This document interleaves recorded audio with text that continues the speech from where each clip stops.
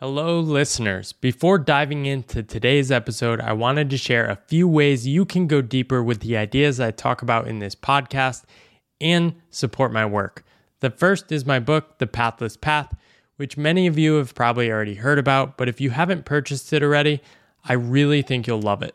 The second is the Pathless Path community, which I just opened up as a one-time pay what feels right access fee. And in that group, you can meet hundreds of other people from around the world on unconventional paths like me. Finally, I'm working on a second book, tentatively called Good Work, which is going to explore my deeper relationship with work and how that led to a lot of the transformations in my life. You can follow along in my newsletter, Pathless, which you can also find a link to that in the show notes if you want to learn more about that. Without further ado, let's dive into the show. Welcome to Reimagine Work, a podcast dedicated to questioning our modern conception of work and its role in our lives. I'm your host, Paul Millard, and I have conversations with philosophers, authors, creators, freelancers, and vagabonds who are trying to make sense of this question in their own lives. Join me while I try to navigate the emerging future of work. If you'd like to read more of my writing, explore this podcast, or find ways to work with me, you can go to think-boundless.com.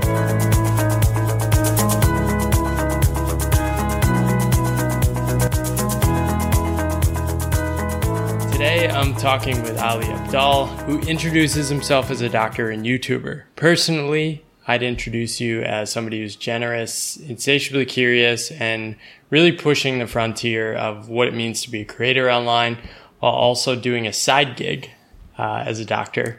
And last year, you took a sabbatical from being a doctor to explore what this whole creator economy, creating online, is all about.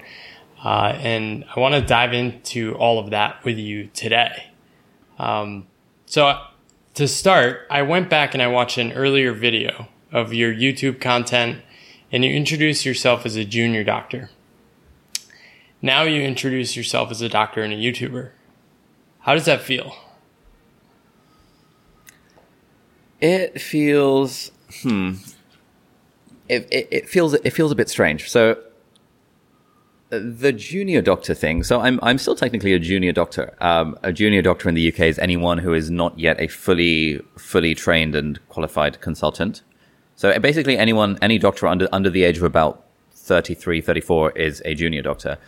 It's just like no one else in the world understands that term junior doctor, and they think, oh, you're still a medical student, that sort of stuff. So I've dropped the junior from the title, and I now just go by being a doctor. But that also feels a bit weird, because when I introduce myself online as being a doctor, then it conjures up like a different image to the one I actually have in my head.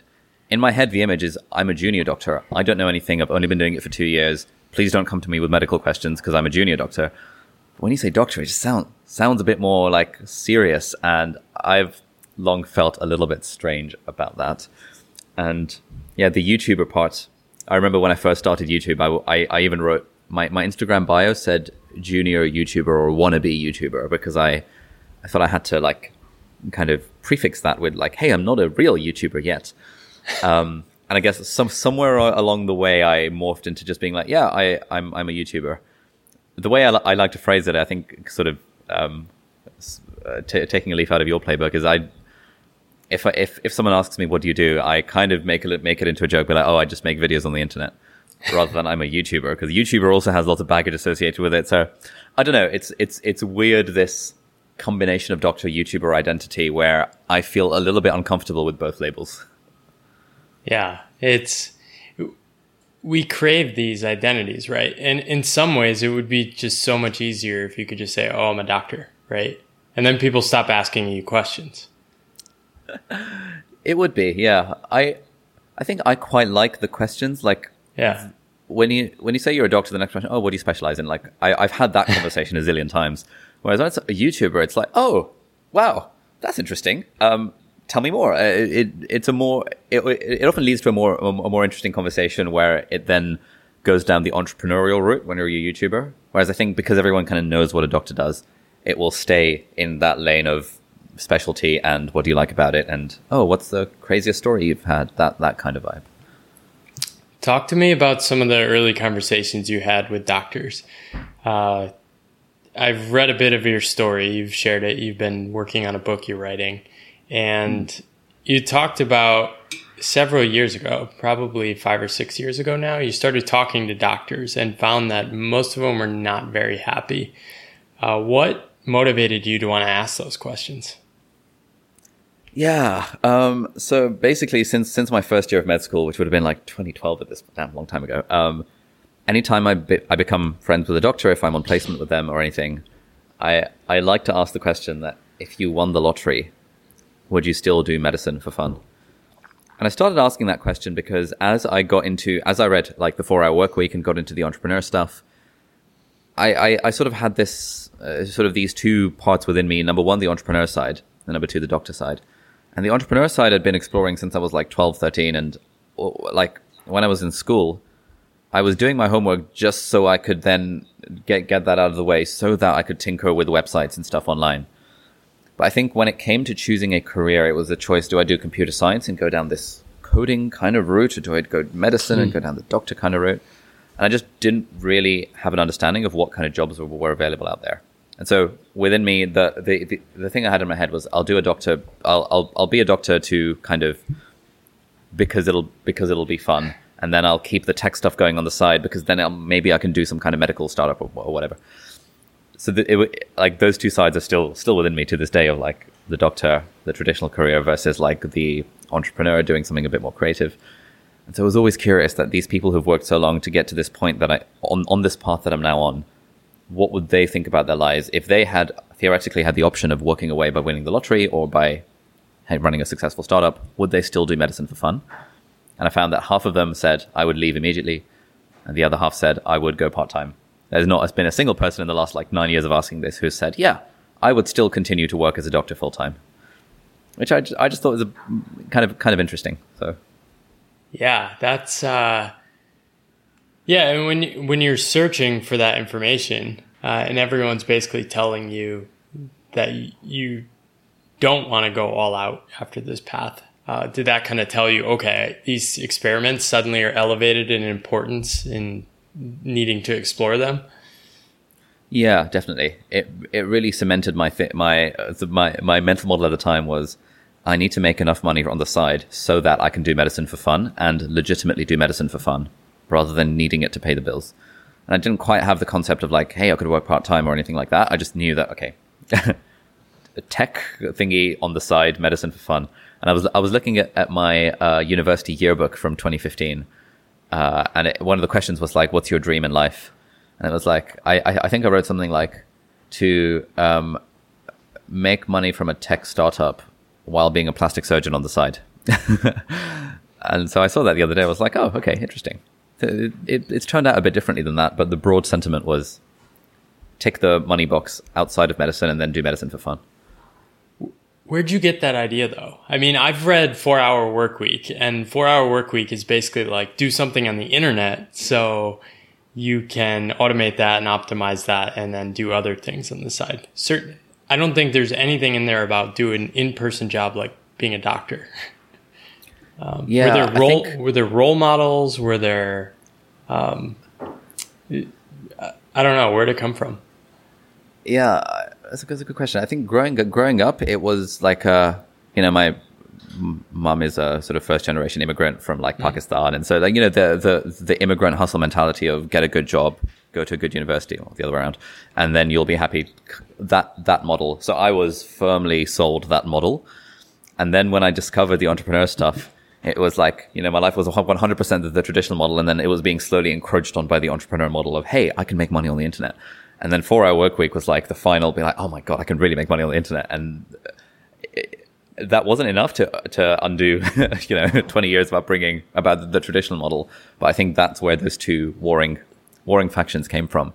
And I remember when I read 0 to 1 by Peter Thiel, and he talked about how, I think I read it when I was like 16 or 17. He talked about how a lot of innovation happens when you're sort of really specialized in something, and then you see like an adjacent thing that you can like step into. And I read that as being, oh, great, I can be really specialized in medicine. And then I can do the tech stuff, which will unlock the adjacent strands for me to step into. And I even then I sort of knew that, okay, that requires me to be super specialized in medicine, because if I'm just a medical student or just a junior doctor and I don't know anything about anything, then all I'm going to be targeting is the low-hanging fruit of, like, I don't know, helping doctors book extra shifts or, the basic stuff. Whereas if you're super specialized, you can then invent cool things that only you have an appreciation for because you're super specialized. So that was kind of what was going through my mind when I was kind of going into med school initially, those two different paths. That's fascinating. It's interesting how just like one concept from a book can shift someone's life. I was reading somebody else, I think Sasha Chapin, who was writing about how Tim Ferriss is basically responsible for a weird shift in his life and writing a book. I mean, I read 4 Hour Workweek too. It seems like everybody I meet has read 4 Hour Workweek and said, oh wow, there's a different way to live life. But at the same time, a lot of people go through what you did in terms of you're almost creating this like secret identity on the side and letting it blossom. And it seems like you did that through a number of experiments. I think I went through a similar thing. Prior for like 5 or 6 years working full time, I did all these like secret experiments. I didn't tell anyone. I was thinking about leaving. I was really scared and terrified. I've read about you've done 6Med, you help people build websites early on. Do you remember like the earliest experiment, or was it just tinkering around with video games and all that when you were younger? Yeah, the earliest experiment was, this was when I was 11 years old, and I was in sort of secondary school, which is sort of our middle school. So I'd gotten into this new school, and I made all these new friends. And me and a group of my friends, we wanted to create this thing called the UIA, the United Intelligence Agency, because at the time I was really drinking the Kool-Aid of there was 2 series of books. There was the Alex Rider series and the Cherub series, where the model is that it's about these kids who get trained to be like secret agents. And there's this secret agency of like, because kids can infiltrate places that adults can't go. And so that was like, oh my God, coolest thing ever. So we decided to form this, real life United Intelligence Agency. And therefore, the first project for the UIA was the UIA Academy, which was going to be an online forum, a forum where we would teach skills like lockpicking and karate and hacking and all of the skills that an 11-year-old secret agent needs in the world. And that was my first website project that me and my friends did when we were like 11 and 12. This sounds like the Umbrella Academy. Have you seen that? Yeah, I started watching that. Yeah. If only it turned out that way, but... So it seems like almost being like a trickster. You've done magic in the past. There's like this playful side. How does that come through in what you're doing and what you're creating? That's interesting. I never would have thought of myself as a trickster. I think growing up, I very much had the identity of being the kid who got really good grades. And that was what my entire identity was focused around. Well, that's a good cover story. Yep. Yeah, true. For the secret identity of being like, you know what, I just really want to make money on the internet. I think when I started dabbling in magic, there was a conversation I had with my school headmaster. I think when I was 16, we'd just gotten our exam results, and this was our GCSEs, which were like pretty big exams. And I'd done really well in those. And so he invited me over to his office. I went with my mum, and he said, hey, so what do you want to do? And I said that I want to be a doctor, and we had a bit of a conversation about that. And then at the end of that conversation, he said to me that, look, I need to give you some like harsh feedback right now. And, don't take this the wrong way. No one else is going to tell you this. But he said that the way I came across, it was that I really wasn't passionate about medicine. And in a way that I sounded like I was a bit of a robot in the way that I talked about it. And he pointed out that in talking about this dream you have of being a doctor, you've not smiled even a single time. That seems a little bit strange. And so in my mind, the problem there wasn't that I wasn't passionate about medicine. I think the problem there was that I was just too much of a nerd and not particularly charismatic or enthusiastic about anything really, especially kind of talking to this authority figure. So at that point I was like, okay, cool. If I want to get into medicine, I need to show myself as being a more charismatic, enthusiastic sort of dude. Therefore, I'm going to start asking questions in class and start like volunteering for these random things. And then when I saw like a magic show, Penn and Teller Fool Us on TV, I was like, oh my God, I can become a magician, and that's really freaking cool. but then that will help me be more confident and charismatic and stuff, which will help me get into med school. So that was the sort of model there. It was a goal-oriented behavior because A, magic is sick, and B, to make myself more confident. There's also a weird thing there. I mean, adults saying that to somebody, you couldn't possibly actually know what you're getting into for any sort of career. And something like being a doctor, especially, you're tracked so early that it's almost crazy that anyone would be that confident about knowing they'd enjoy medicine or law or whatever the heck they're going to get into.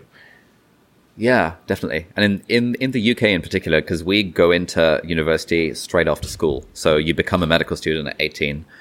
And therefore you have to decide to become a medical student at like 15 or 16 to get all the exams and experience and stuff. And so at the age of 16, you're signing yourself up for a lifetime, a very specific life path with zero idea of what it's actually going to involve. And you have maybe 1 week of work experience in a hospital where you'll see maybe 1 or 2 surgeries and think, oh, this is cool. But obviously it's not actually going to prepare you for what it's actually like. Well, not to mention you're 16 and you have no idea what you're doing in life. Exactly. Yeah.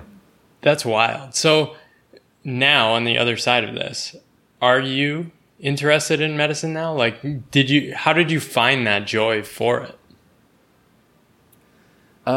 Yeah. So I think weirdly, throughout med school, I was more interested in medicine than most people that I knew.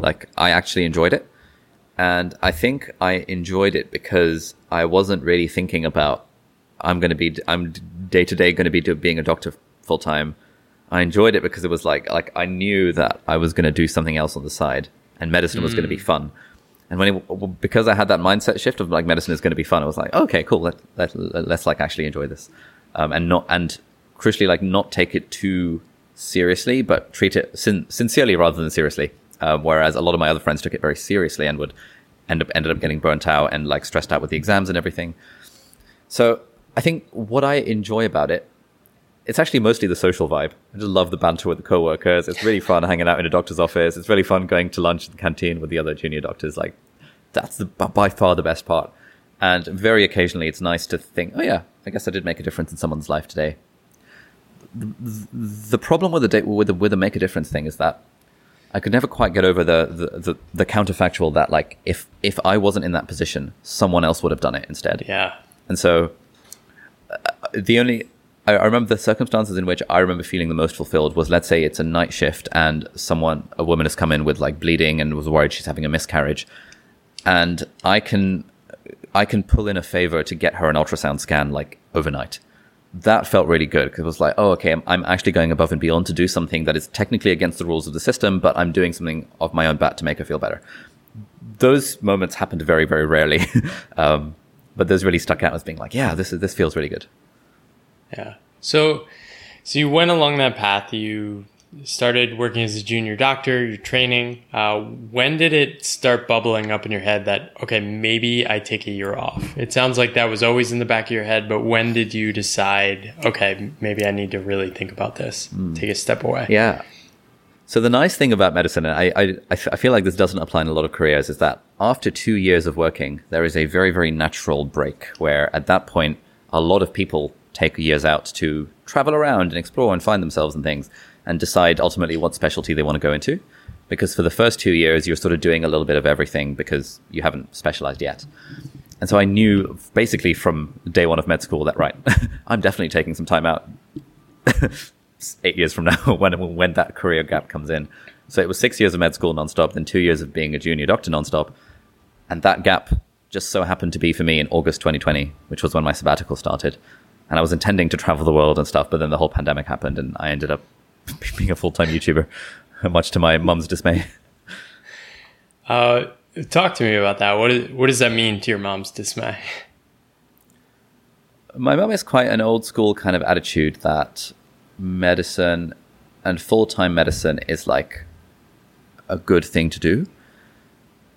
Yeah. Part of it is she has no issue with with the stuff that I'm doing on the side, but she feels that my life would be better if I was a doctor as my main gig and a YouTuber as my side gig. And her theory is that this YouTube thing is all well and good, but when you're young, that's when you should do your actual training so that you're actually legit as a doctor when you're fully qualified. And then, do all this YouTube stuff kind of alongside. Her theory is that when you're an actual doctor, when you're maybe 35 and you're a consultant, then you're kind of the boss and you can take time out and you can work part-time if you want.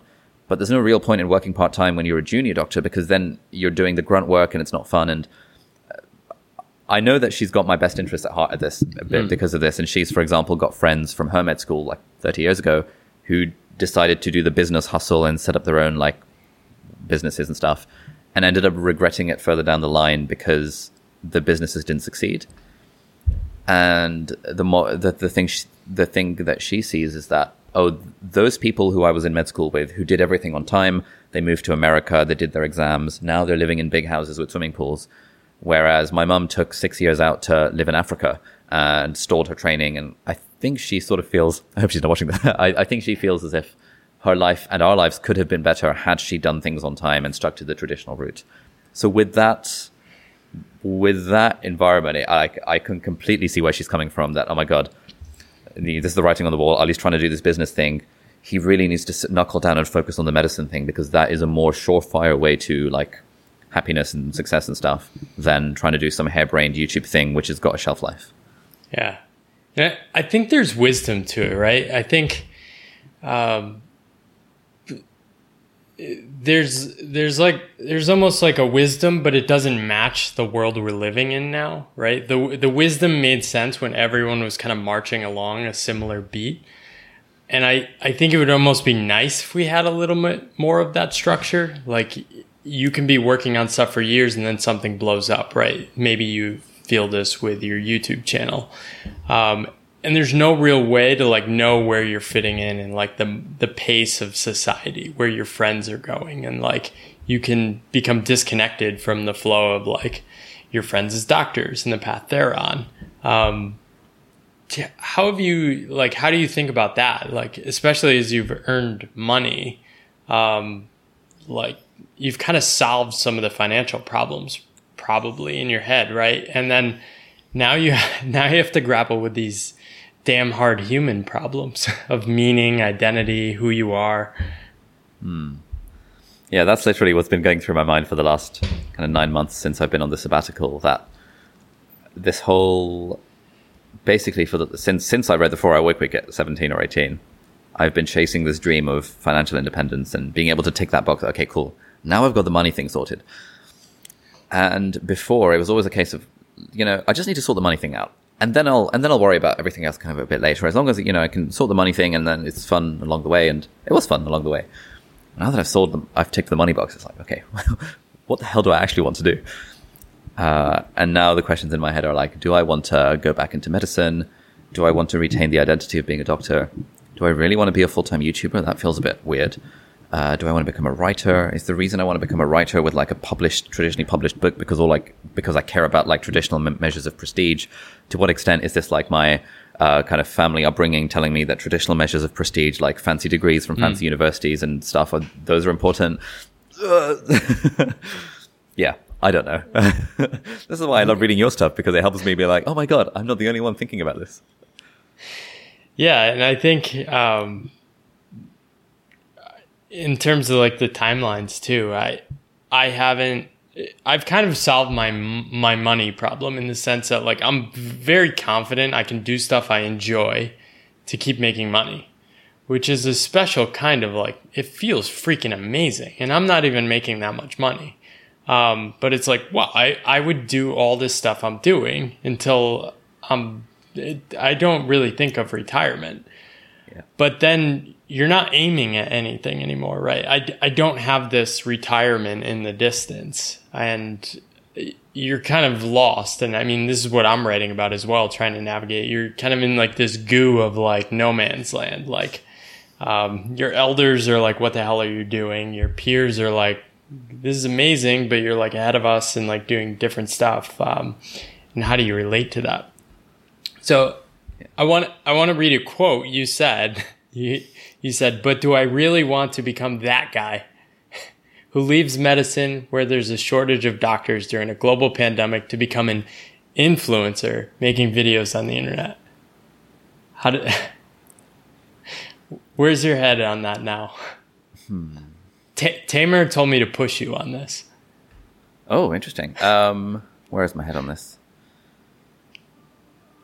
Partly I wrote that in a way that's slightly more melodramatic than my actual stance. Yeah. I think my actual stance is a lot less. So I'm quite utilitarian in my view of the world, and me leaving medicine in the middle of a pandemic is not a big deal to me because there are other doctors that could do just as good, if not a better job of me in that. Like the counterfactual thing of me not being a doctor does not change the world in the slightest. Like no one cares if I'm not a doctor. So yeah, that's I actually don't care about leaving medicine in the middle of a pandemic because I think I objectively have more of an impact in a different way when I'm making videos, silly videos on the internet. So I kind of wrote that for as a sort of rough first draft introduction to my book, as just an exploration of what do I actually feel about this? Yeah. And in a way, by writing it down and really trying to feel like, do I actually care? I realized, no, I don't actually care. Which was an interesting like self-knowledge. But well, it kind of puts you in a powerful position because you're not attached to the doctor identity, right? Which means you can actually go into it and really go after, okay, what are the things that make my life better? What are the things that help bring meaning for me? Where can I make a difference or move around the edges and apply some of my skills? Does that resonate? Ooh, I wish that were true. I think I am attached to the doctor identity, but in a different way. So I'm not attached to the identity as a case of, hey, I get to make a difference. Like, I know I'm really not making any difference at all as a doctor. The reason I'm attached to the doctor identity is because of the status and the prestige and my perceived fear, my fear that if I'm not a doctor and, quote, just a YouTuber, that is not good enough and it's not like legit enough. And the reason people are following me is because I'm a doctor who does stuff on the side. And if I was just a dude who does stuff on the side, like a productivity guru or something, like who cares about that? That's just boring. Everyone's done that. So that's my... like obviously I would never say this in like a medicine interview, but that is why I want to retain the identity of being a doctor, because this fear of losing out on my freedom and everything I built creative wise, because it feels like it's tied to the doctor thing. So you record a video, it says I quit being a doctor, and then you're hitting publish. How's that going to feel? Ooh. I can see myself clickbaity titling that video where in reality it's a case of like I made a video called like My Last Day as a Doctor. It did really well. And a few people in the comments were like, don't worry guys, he's not actually leaving, he's just taking a sabbatical. But you know, it would feel pretty bad to suddenly to announce that I'm never going to be a doctor again. Unless I think I was doing something, if I was doing like something med tech, then that would feel reasonable. I don't know. Like, where are these assumptions coming from? Like, who actually cares? Yeah. Why are you doing medtech? Yeah, I don't know. Because it feels like I know doctors who have left medicine to do medical tech startups, and they, in my mind, oh, those guys are legit because they're doing something medical. They're like, I don't like it's legit. Whereas if I knew someone who was a doctor and left it to become like, I don't know, an Instagram model or something, I would probably think, interesting. Not what I would have chosen. Something about I think internally I have this real tie to traditional metrics of prestige, and being a YouTuber, if it was someone I've left medicine to become a best-selling author, writing about like experiences, even writing about anything at all, I'd be like, okay, that's fair play. I think it's my attachment to traditional metrics of prestige. Yeah, I mean, is it your attachment, or is it like how others in your life will perceive that? I mean, I know for me, like I can get 50 notes of praise, and then my mom will say, "Are you gonna get a real job?" And then I'm like, right back at square one. I'm like, oh shit. Yeah, I do sometimes ask myself this question, and sort of, what I'm about to say is going to sound really weird, but I mean it in a sort of hypothetical stoicism-y kind of concept. I often wonder if I'm making life decisions. I think, if my mum were dead, would that change my decision? And I often think like, and it does. It might not necessarily change it from like 0 to 1 or 1 to 2, but it does shift the equation, and that makes me think, damn, maybe I am like overly attached to what my mum thinks of my career options. And then I think, oh my God, I shouldn't be the sort of person who cares what their mum thinks about their career options. Like, what the hell is wrong with me? So maybe there's something there. Well, and this is actually one of the hidden things I've discovered is people will write these articles like, these people have all these money, why don't they just quit their job? They could afford to quit. It's always like fire people who are like, check out the math. I've talked to probably a couple hundred people about their relationship to work now. And there's one question that seems to get the heart of things, which is like, would the people in your life love you less if you did this?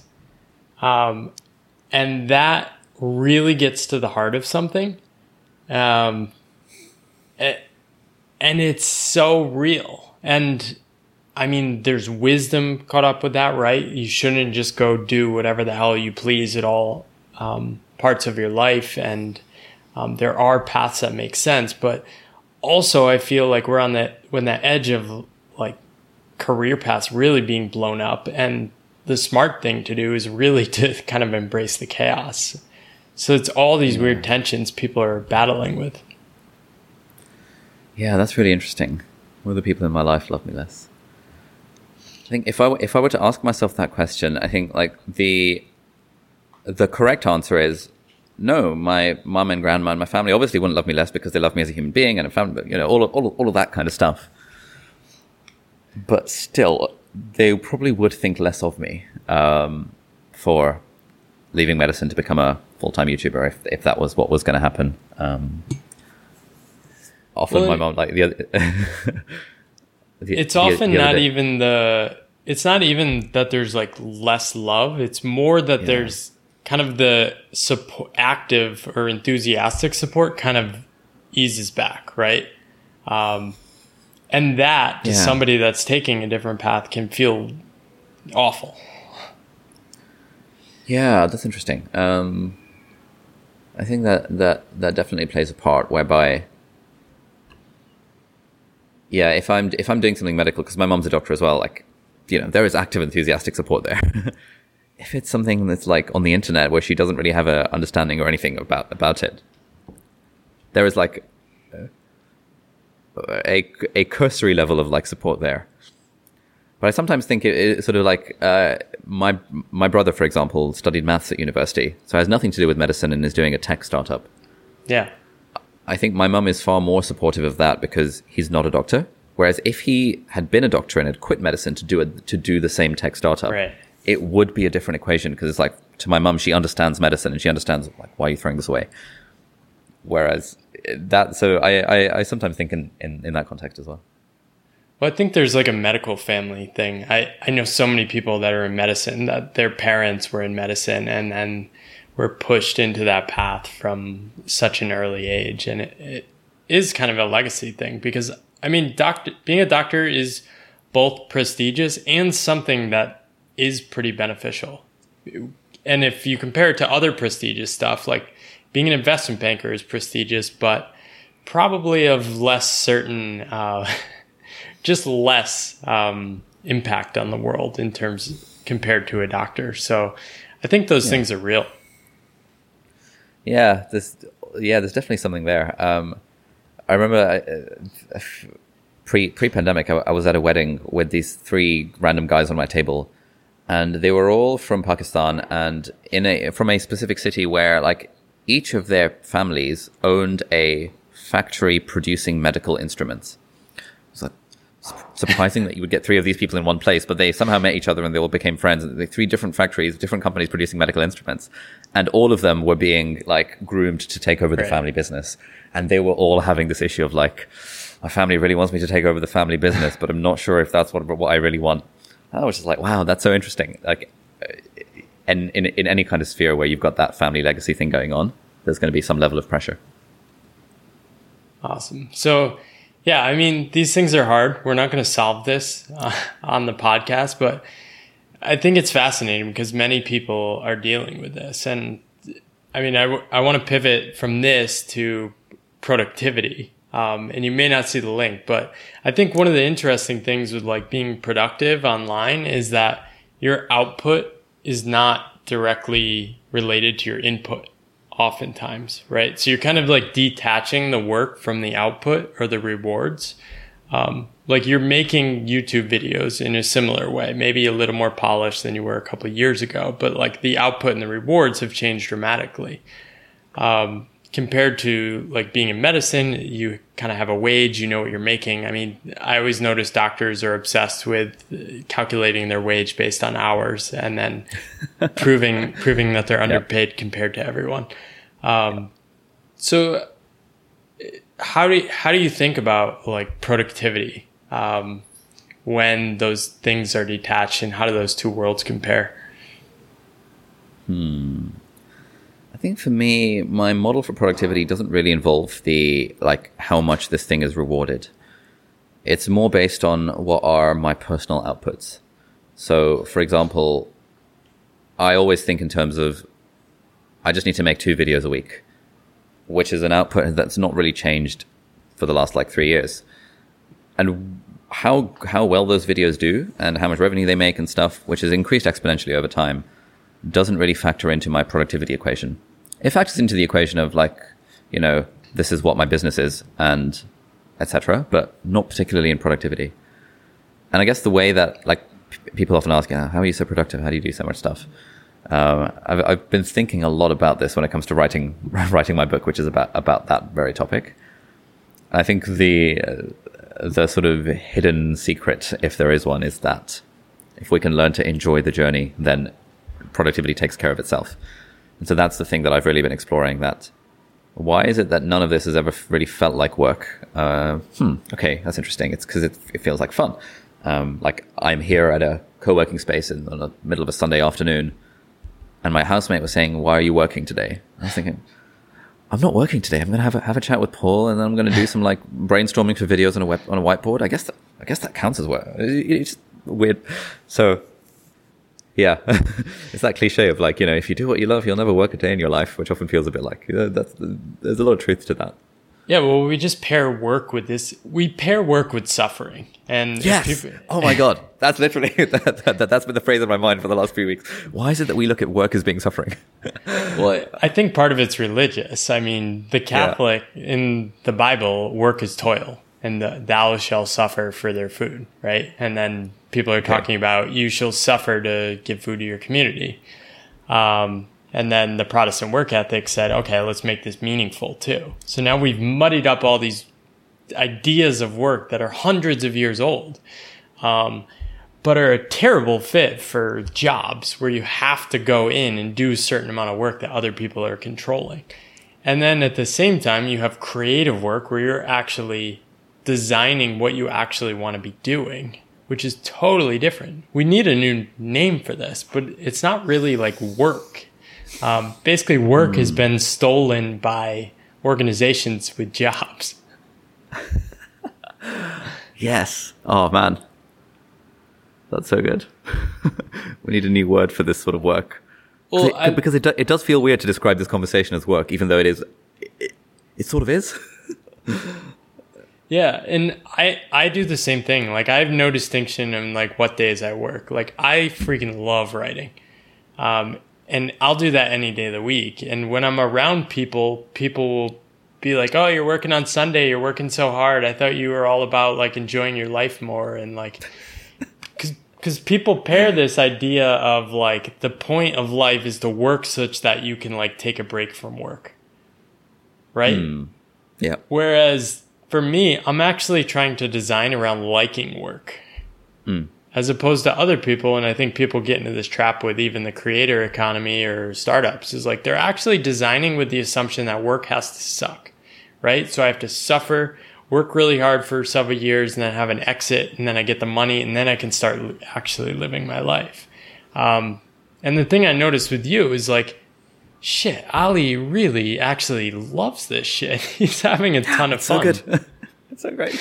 I remember I watched one of your Final Cut videos on Skillshare, and you're having the time of your life teaching these skills. And I think that part is invisible to a lot of people, because a lot of people just see doing stuff must be bad, must have to suffer. You can't possibly enjoy all this because this is how you make money. So I've been doing a fair bit of like free writing and things for the book. The thesis of the book has changed since the last time we spoke. I think the draft that you commented on, I was trying to do some sort of thing of productivity as a combination of meaning and efficiency and stuff. Now it's a lot more simple. Now the core message is that the true secret to productivity is to learn to enjoy the journey. And so the whole book is basically about, okay, what are the different ways in which we can make the things that we're doing more fun? And I hesitate to use the word work because I don't want it to be about work. Work has so much baggage. It's like, for someone who wants to learn to play the guitar, that sort of like, why is that person not doing it? Or for the sort of person who wants to learn to code, work has too many job connotations to it. Right. But that's so. We're trying to find like a way of describing this in a way that doesn't use the word work.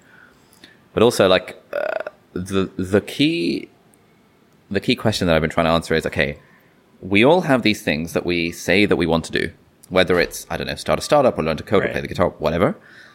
But a lot of us don't do those things. And the people who ask me, Ali, how are you so productive, are in that position where they want to do A, B, C, D, E, and they're just not doing them.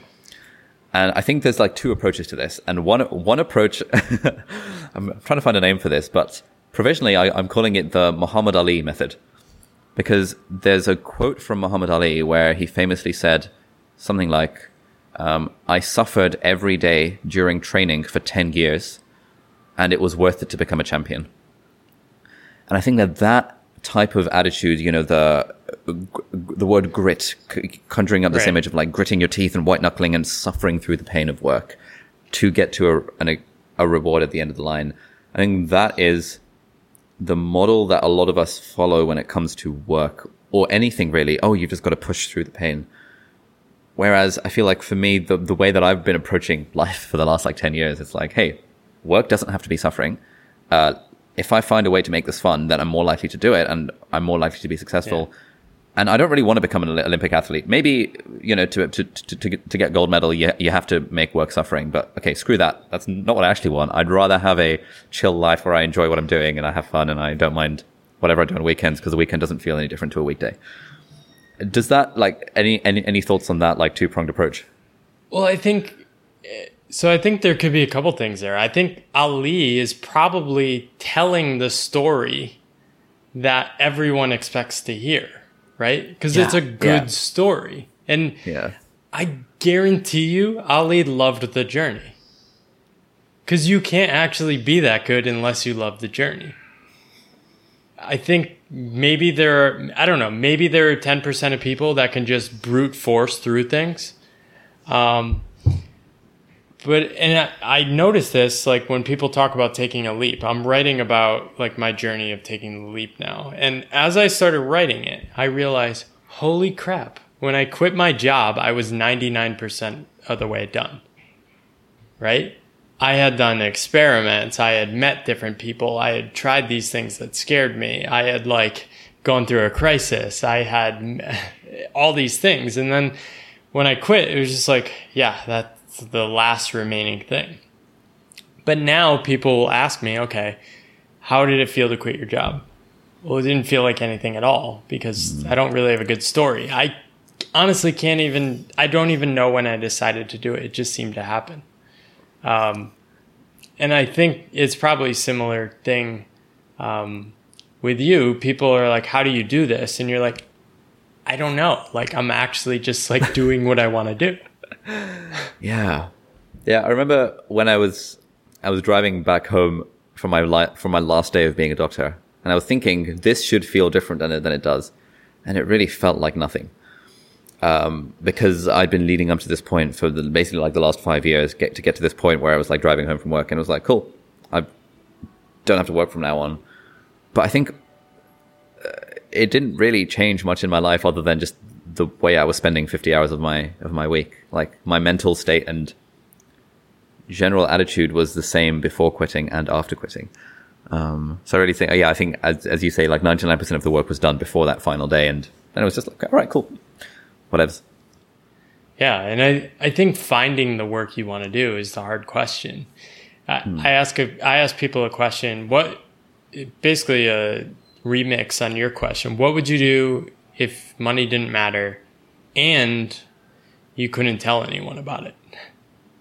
Right? Oh, that's interesting. So it takes away the status or perception elements. And I sense that in a weird way, you'd probably still make YouTube videos. Or at least videos or something like that. I don't know. Would you? Yeah, if I couldn't, like, if you said to me, do everything you're currently doing, but hit delete instead of hit publish on the videos. Yeah. I wouldn't do them. I think for me, the YouTube thing, so much of it is tied up in the feedback from others. But a question I've been thinking about is, in terms of figuring out what the hell to do with my life, is what do I want written on my gravestone? And whenever I think of that, I always land at some combination of, good father, good husband, and inspirational teacher. And if I think back, like a lot of the most meaningful moments of my life have been when I was teaching. And so I'd want to find a way of doing that. And so when you ask that question about if you didn't have to worry about money and you couldn't tell anyone, my immediate thought went to, I would be a writer, but I would publish under a pseudonym or anonymously or something. So I can still have that thing of being a teacher. Yeah. Maybe like anonymous Twitter account or anonymous blog, anonymous author, without it being tied to me. Because that would feel really, really satisfying. But if I were to write and then throw it in the bin, that would feel not satisfying at all. So I think that element of publication is a big part of what brings me satisfaction. Yeah, I think there's probably a loophole in that question, still being able to help people. Well, I think it's like, it doesn't matter that it's YouTube, that's the output. It sounds like the thing you would keep doing is like the making sense of ideas and trying to communicate and explain it to people and help people understand these things. And ultimately, like, I think you have similar motivations to me. Like, you want to desperately help people do the things they want to do. Like, I mean, for me, nothing excites me more than like seeing people actually do the things they want to do. Oh man, it's so funny you say that. So like literally yesterday, while we were in WeWork, me and three of my friends, we were, I was saying to them, like, guys, I need a mission statement. Everyone says you should have a mission statement. We've got like 8 people in the team now, and like we need company values and objectives and stuff. We spent like 4 hours trying to come up with a mission. Like, what do you actually want to do? And part of me was like, oh, well, I mean, I want to have fun. I want to make money. I want status and prestige, but you can't put that in a mission statement. And the thing that we came to was that we help people do more of what matters to them. After like 4 hours of deliberation, we help people do more of what matters to them. That was the mission statement. I was like, damn, that sounds so simple. I'm bored. Yeah. There's this exercise you could try, which is, I tried this. You basically write down your purpose statement and you keep writing it down until you cry. Okay. And I was like, not going to work on me. And I did it and it basically worked on me. Really? And this is like something I came up with. I just pulled it up again. So basically, connect as a real friend to people that give them the courage to create, help simplify the world, to help people imagine new possibilities, and continuously be more brave in discovering the people and things that matter. And I like, it was kind of scary, like just saying it so clearly. It's like, oh, I say all these other things to like impress people and convince people I'm doing the right thing. But like, man, this is really what I want to be doing. How did you come up with that? Like, that sounds very that was somebody else's idea. Okay. So my first line is help people bring more joy, reduce suffering. So it took me like 25 lines to get to that. But yeah, it's a cool exercise. You could try that. You could try that live and shoot a video. That's a good shout. That could work. Like, film it. Yeah. Yeah, your like reinvent values and stuff, like worksheets have been quite helpful in helping me trying to, like, what do I actually want to do? I don't know. I think I always land on some combination of like teaching other people, inspiring other people, with the caveat that I want to be having fun and making a bit of money doing it. Well, I think the thing I've struggled with is I've kind of landed on a similar thing is like, I want to create things. I want to teach people. I want to help people. I want to be useful. I want to love the people that matter in my life. And if you figure that out and you're not tied to some sort of hierarchy, like you're not really like moving towards goals like other people are. Right? Yeah, that's it. Because you and I are basically doing that like today. Right. And so what's like the 20-year vision? Like, I don't know, just gonna do the same thing. Exactly. Like I have a hard time envisioning the future because I'm very happy with how things are today. I was actually in Mexico and I had this like perfect day with my wife where I did some of that. I was helping people. I had conversations with people. I did writing. I had cooked a meal with my wife and then we watched the sunset together. And I ride back and I had this weird feeling like, holy crap, like this is what you're supposed to want in retirement. Except I'm doing it now and like there's never going to be a retirement for me. And there's kind of like a loss there. Like there was almost like a sad feeling like there is no successful endpoint for me. I'm just going to keep doing what I'm doing. Society's not going to morph to be like Paul's is the ideal default path, and nor do I want that. But that tension is definitely hard to navigate. I feel like we need a new parable of the Mexican fisherman. Parable of the Mexican sunset. Yeah.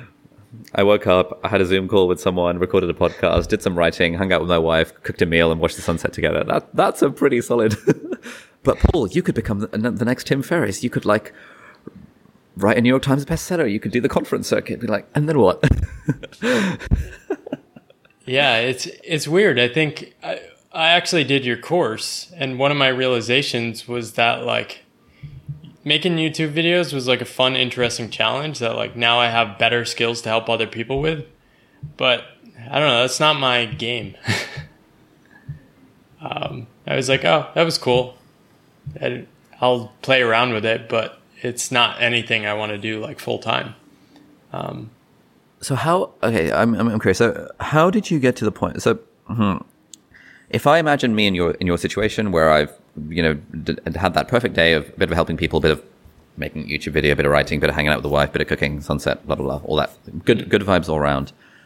I would be thinking, and that's the equivalent of my life these days, minus the wife part and minus the cooking part.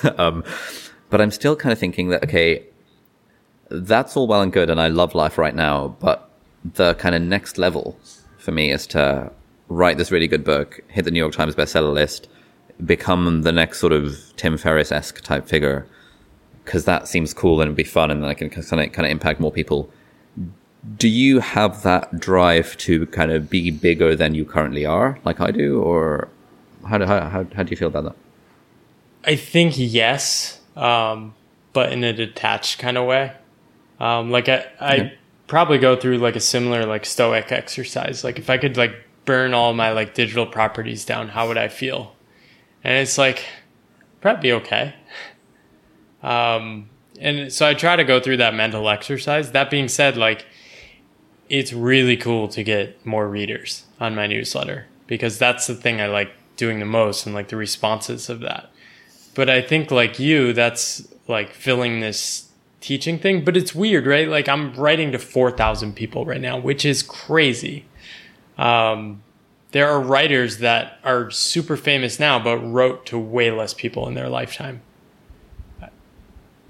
And it's weird. But I also know like, okay, if I keep doing these things, I'll get more followers and I might make more money. And then like I am married now, it would be nice if I had kids to like not be living out of one suitcase. So it's a constant tension, right? But yeah. Okay, I mean, that's very reassuring. Yeah, that you have those thoughts as well, because I kind of see you as sort of like sage mode. You've sort of decided follower count doesn't matter and none of this money doesn't matter, and you're just kind of chilling. Well, I really do try to optimize for fun, right? So if I sense myself drifting into, okay, I'm taking this serious and I'm caring what people thinking, or I'm trying to play some formula, I'm always trying to like zag against the formula to do it in my own way. And that's what keeps things fun. But I mean, part of my secret is like also going through a 2-year health crisis. And then when I went solo and moved abroad, I barely made money for an entire year, and basically just like nervously walked around feeling super financially insecure. And then I was like, I have friends, people help me. And I was like, all right, I'm going to move on from worrying about that. Okay. But yeah. That makes sense. And then like my online course did start making more money 1.5 2 years ago. And that gave me a lot more confidence that like, okay, I'm going to be okay. But yeah, it's never perfect, but yeah, okay. That's cool. Well, I think the thing I realized is like money doesn't really solve any of your problems. It solves the money problems, but right. Well, in some other. ways, like the faster you solve the money problem, either really grappling and staring face to face with financial insecurity, or making enough sense that you're like, okay, now I don't have to worry, then you can get on to the real problems of like, okay, what kind of life do I want to live? Yeah, I think so too. This is like I get a lot of kind of young people asking me about this like entrepreneurship stuff, but there's also a little bit of a pushback. Like there's like a zag from like a small minority. Like often it's medical students who like really really like medicine. Be like, hey, why are you promoting? Or they tend not to kind of direct it at me, but you know, they might tweet something like, why are there all these people promoting the entrepreneur hustle life? I mean, why not just be content to be a doctor? Like there's nothing wrong with that. And I'm like, yes, there's nothing wrong with that, but ask doctors 10 years older than you whether they wish they had that pathway. Or so I don't know. I think that being able to solve the money thing, preferably while having fun along the way, I think is a reasonable short-term goal for youngish people.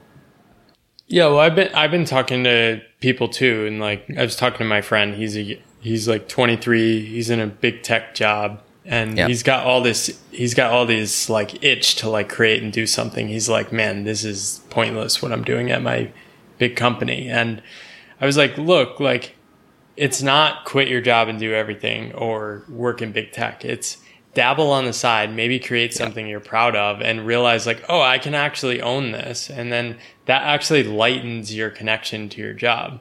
My favorite people are the people with full-time jobs who are experimenting in ways, write something for fun on the side, and know that like, okay, the job is a job, and it's lighter than like having to be the most important thing to me.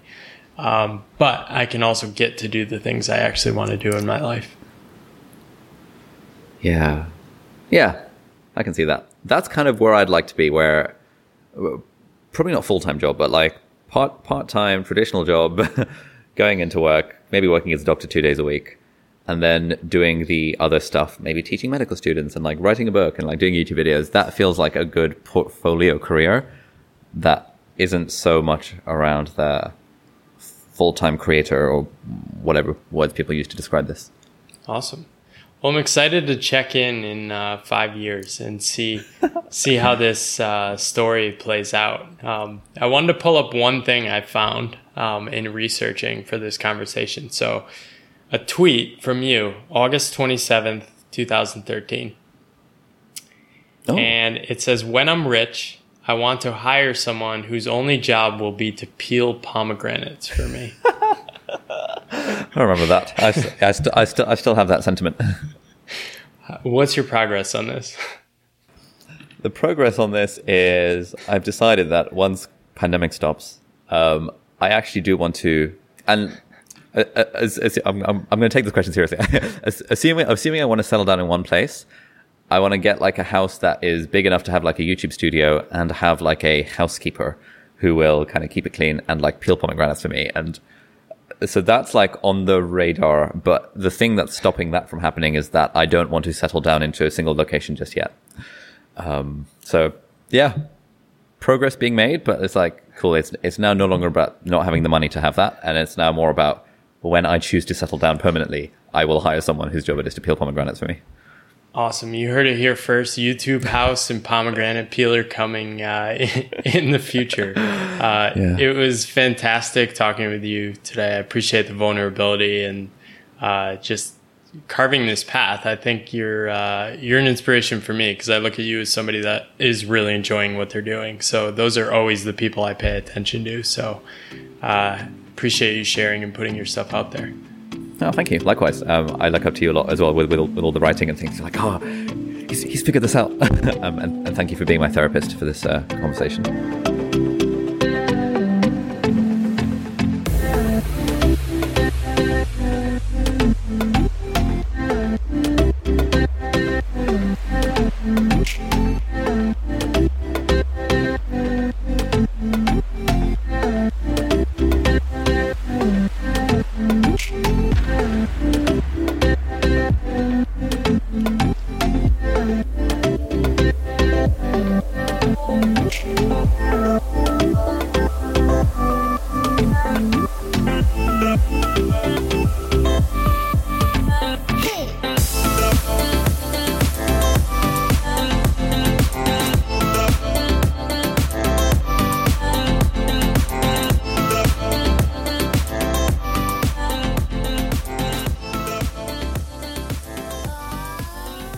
Hey all, thanks for listening to the episode. I really appreciate the support and especially always love when people reach out letting me know what they think about the specific episodes.